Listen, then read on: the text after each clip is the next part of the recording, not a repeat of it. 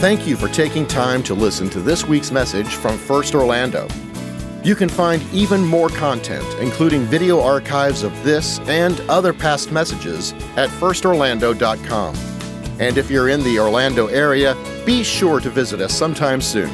Now, enjoy this podcast from First Orlando.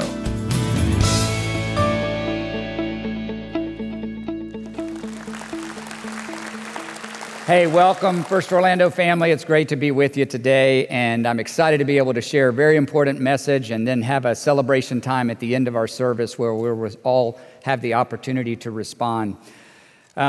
Just so you know, the journey of grace that we've been on, Pastor David's been talking about for several weeks, and this is what we're inviting everybody to participate in, is a journey of grace. Maybe you're new today, and this is your first time here. It's okay. We're not going to put any pressure on anybody that doesn't want to participate. You're surrounded by some of the most generous people that I've ever met or that you would ever meet, and you're going to see us respond today. It's a great Sunday for you to see how our family responds when there's need and when there's opportunity, and we want you to do it, but we don't want you to be uncomfortable about it, but we do want you to see and experience what it's like to be here on a celebration Sunday.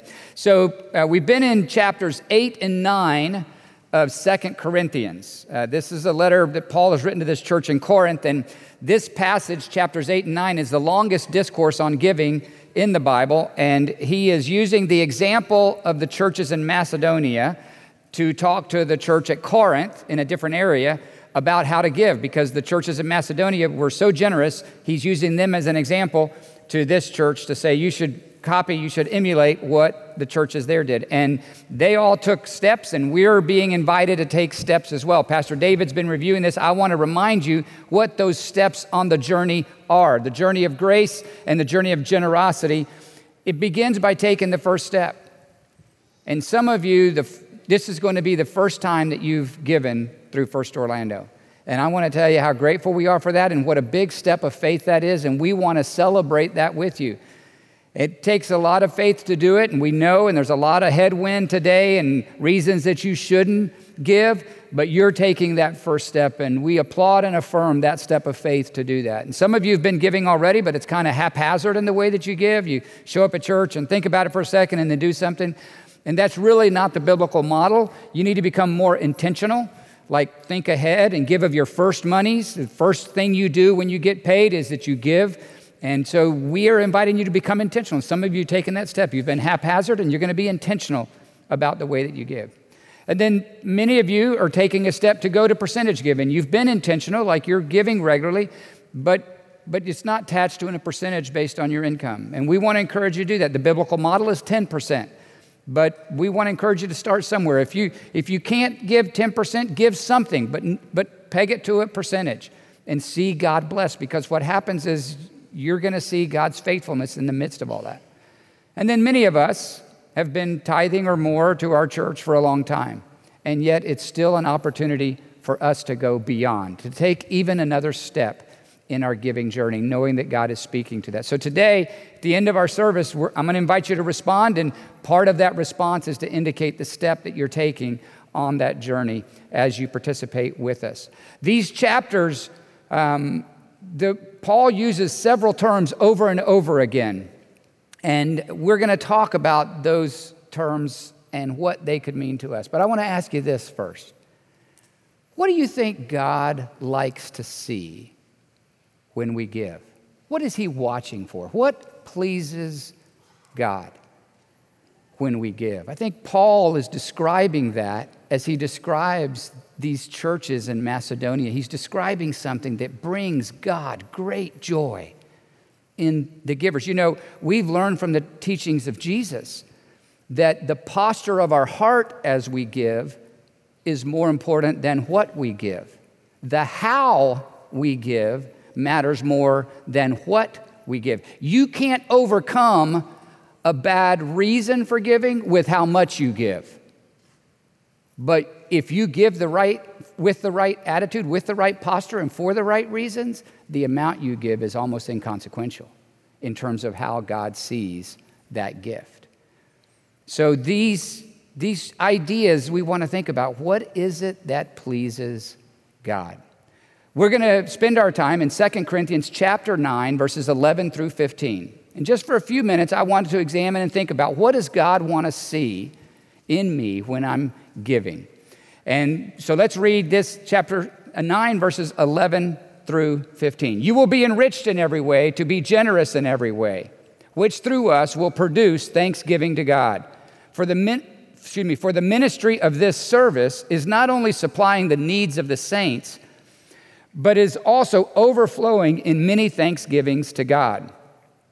By their approval of this service, they will glorify God because of your submission that comes from your confession of the gospel of Christ, and the generosity of your contribution for them and for all others, while they long for you and pray for you because of the surpassing grace of God upon you. Thanks be to God for his inexpressible gift. In these verses, Paul is outlining this idea that our giving is motivated by the grace of God. You will be enriched in every way, so you will be generous in every way. It's his giving, it's his grace towards us that motivates our giving. It's not the other way around. This flies in the face, if you will, of the prosperity gospel. A false prosperity gospel says this: if you give, you're going to get. And that's a prosperity gospel that is false. It's not true.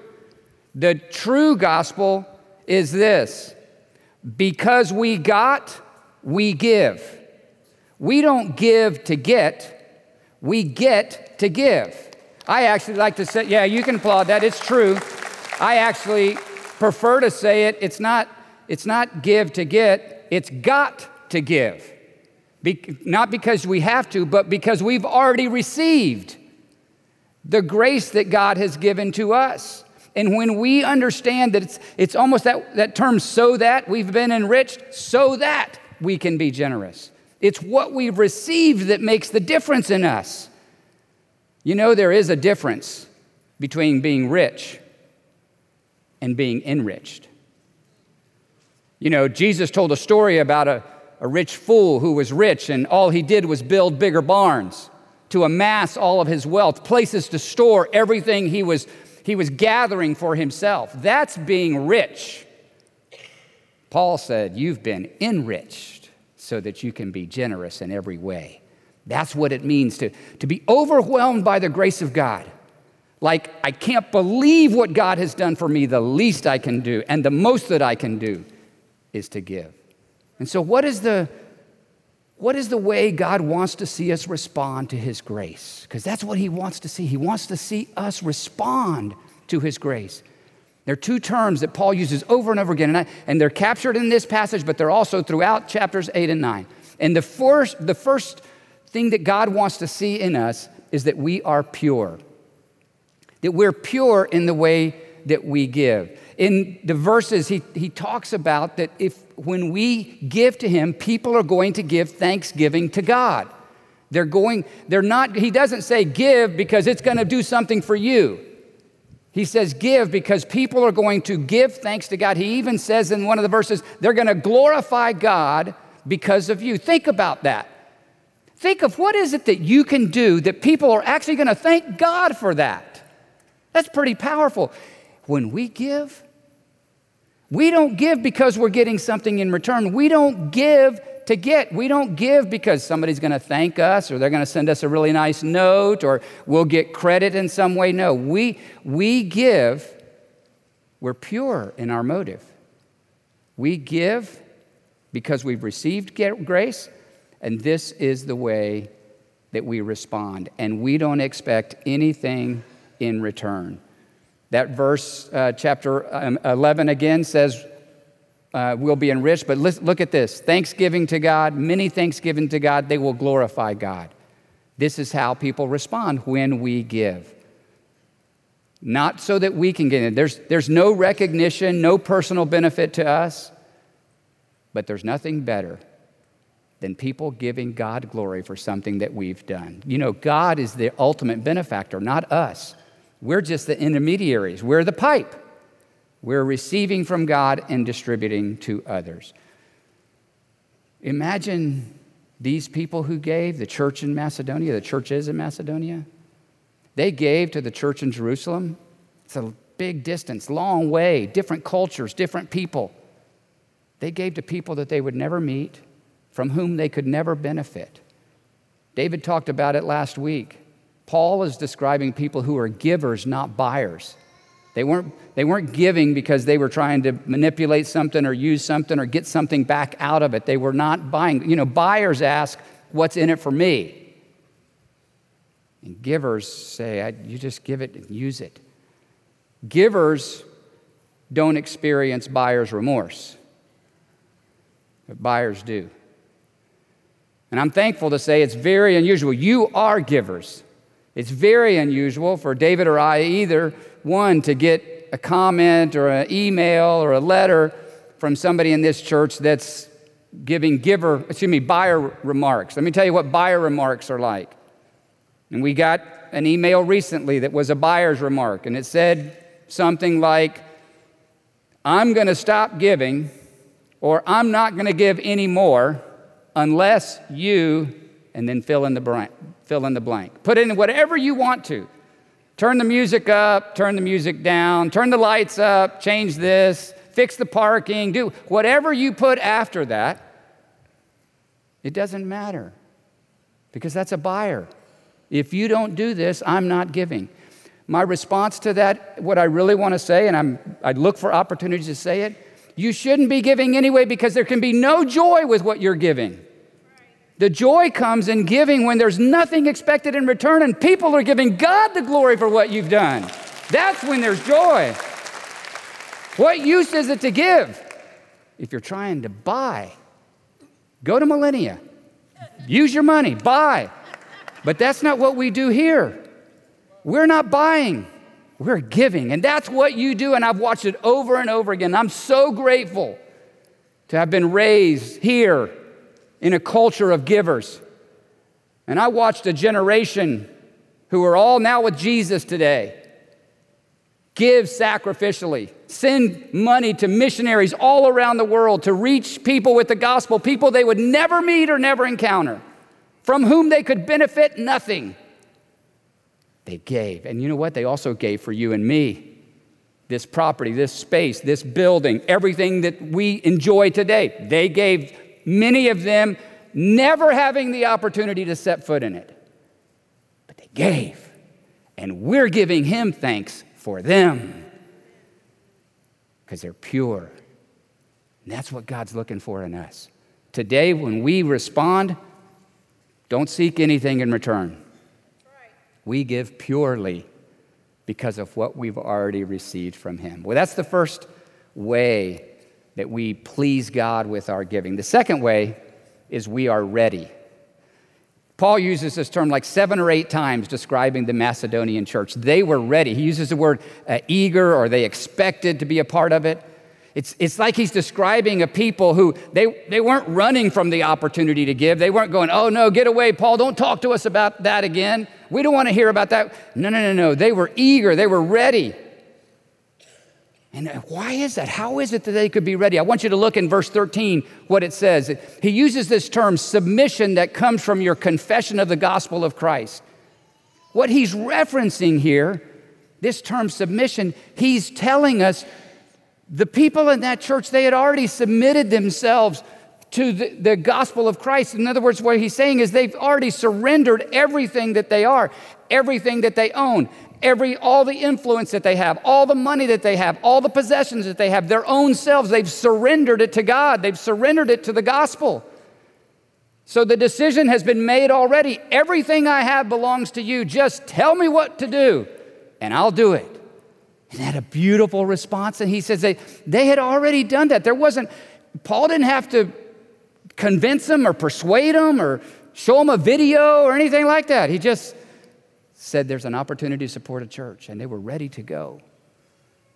Can I tell you that's unusual? Some of you are ready. Most of you are ready givers. I say it often. I don't have to persuade people. David and I don't have to have a bunch of meetings and convince people and give all the rationale. Most of the time when we encounter you, you're looking for the opportunity to give and saying, give me something to give to now. What's the next thing that we're going to do? How are we going to make a difference? And I want to be a part of it. I don't have to put anybody in a headlock and do any kind of convincing or persuading. I don't have to use guilt trips or anything like that. No. But can I tell you, some of your friends think you've lost your mind. And maybe you have. Because your friends that aren't part of a church, not part of the kingdom, they're not doing that. The general public, they don't give the way you give. You know what you are? You're not hiding from the ask. You're asking for the chance to give. And it's beautiful. Instead of bigger houses, faster cars, nicer vacations, better clothes, instead of all those things that money could buy for you, you give because you're ready. You're ready to go. Just give me a chance and I'm ready to do it. No persuasion, no convincing. There's an opportunity to give. You know, there's even in chapter 8, verse 4, Paul talking about those churches, he says they were begging for the opportunity to give. Sometimes that's what it feels like to me. Man, David and I talk, say, man, they're just like the people are begging for an opportunity to give. They want to do something else. Like, what's the next thing where's the next project that we need to make a difference? Because you are so generous. A couple weeks ago on a Sunday morning, I was down here after one of our services, and one of our widows came up, and she said, I want to share with you a little bit about what's going on my giving journey, if I can. And I could tell she was a little embarrassed or awkward, and she said, Danny, I don't have a lot of money. I'm on a very fixed and limited income. And she said, I just have noticed over the last few months that all of my bills are higher. Like everything costs me more. And I said, yeah, I can relate. That's happened to me. Happened to some of y'all too, right? Everything's more expensive. And she said, but my income hasn't gone up. That's right. And she said, I started doing the math, and I don't make enough money to pay my bills. And she said, as I looked at it, it was one night, I looked at it and I go, I don't have any option except to stop tithing and use that money to pay my bills.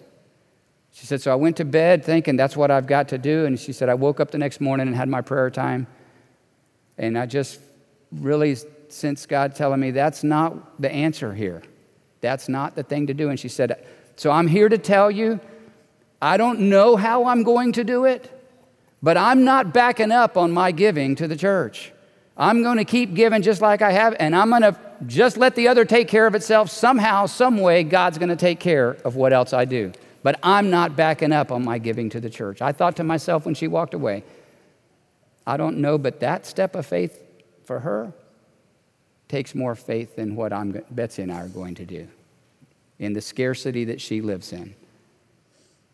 And that's the kind of people you are.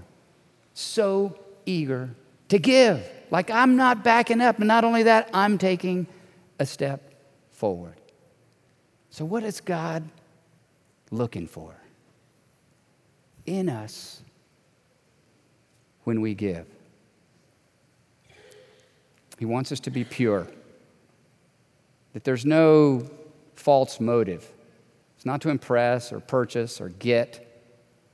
It's not because we're trying to play a favor with God.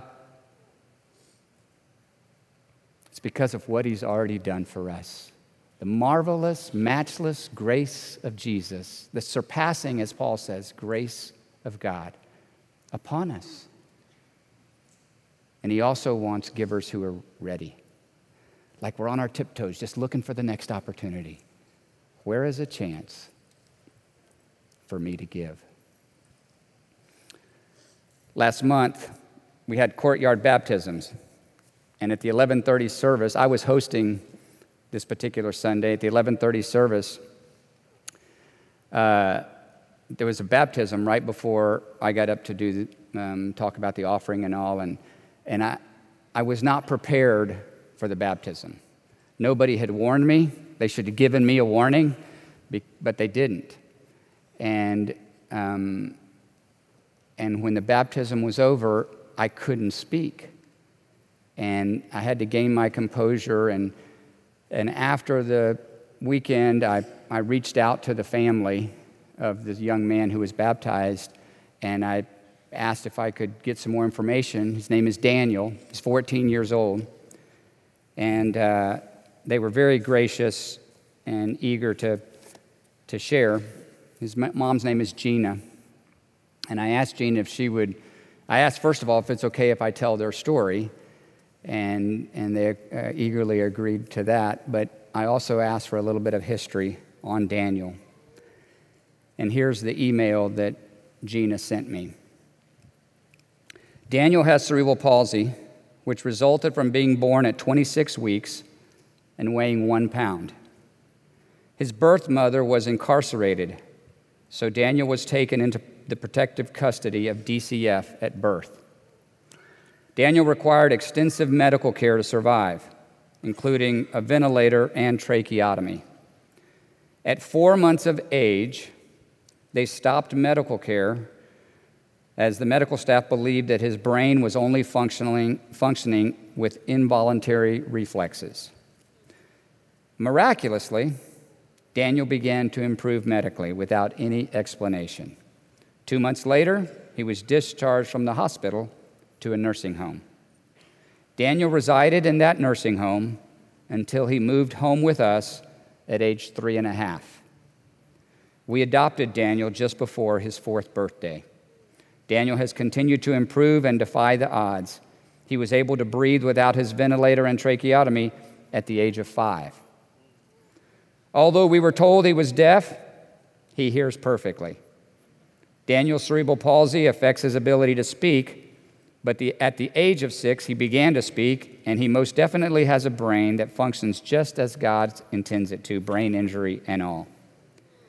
Daniel was very nervous about all the people watching him at his baptism, and his disability can cause him to have some unnatural-looking movements.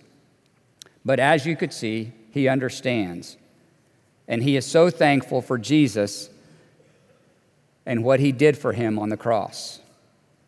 Daniel is a compassionate child. He loves unconditionally, and he has a great sense of humor. Daniel speaks of Jesus often, and of heaven, and of the love of God. As an infant in a hospital room, Daniel had no family that visited him or held him for the first 4.5 years of his life. The medical staff described him as stubborn. I say he was a fighter, fighting for his life with no one to hold him, kiss him, speak to him, or sign for him. I believe that Daniel's comfort during those times came from his heavenly Father. I love to tell Daniel's story because it is full of miracles, and I know that God has allowed Daniel to be here to bring him all the glory. I want you to see Daniel's baptism. Watch this. Hey, church family, we get to continue our worship this morning through baptism. So I'm here with some young men who are going to introduce themselves and give us your statement of faith. Okay, guys? My name is Daniel. Parker, I'll go first. My name is My name is Parker, and Jesus is my Lord and Savior.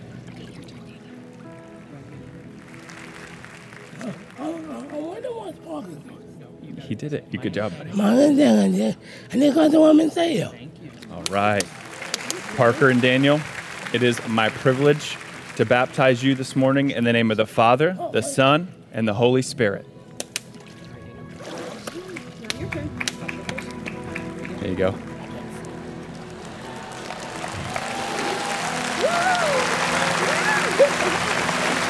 Awesome.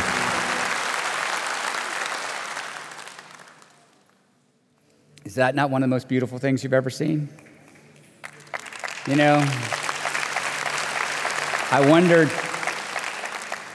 at the time, does he even know what's going on? And man, I just was uncertain. And then he does this. This big old grin on his face. He's so pure and so ready and so beautiful to God because he's responding to a grace that he can't believe. And that's the way we should respond. If we're not responding that way, I think it's because we don't realize how lost we were or how great Jesus is. One of those two, or maybe a combination of the two. But Daniel did.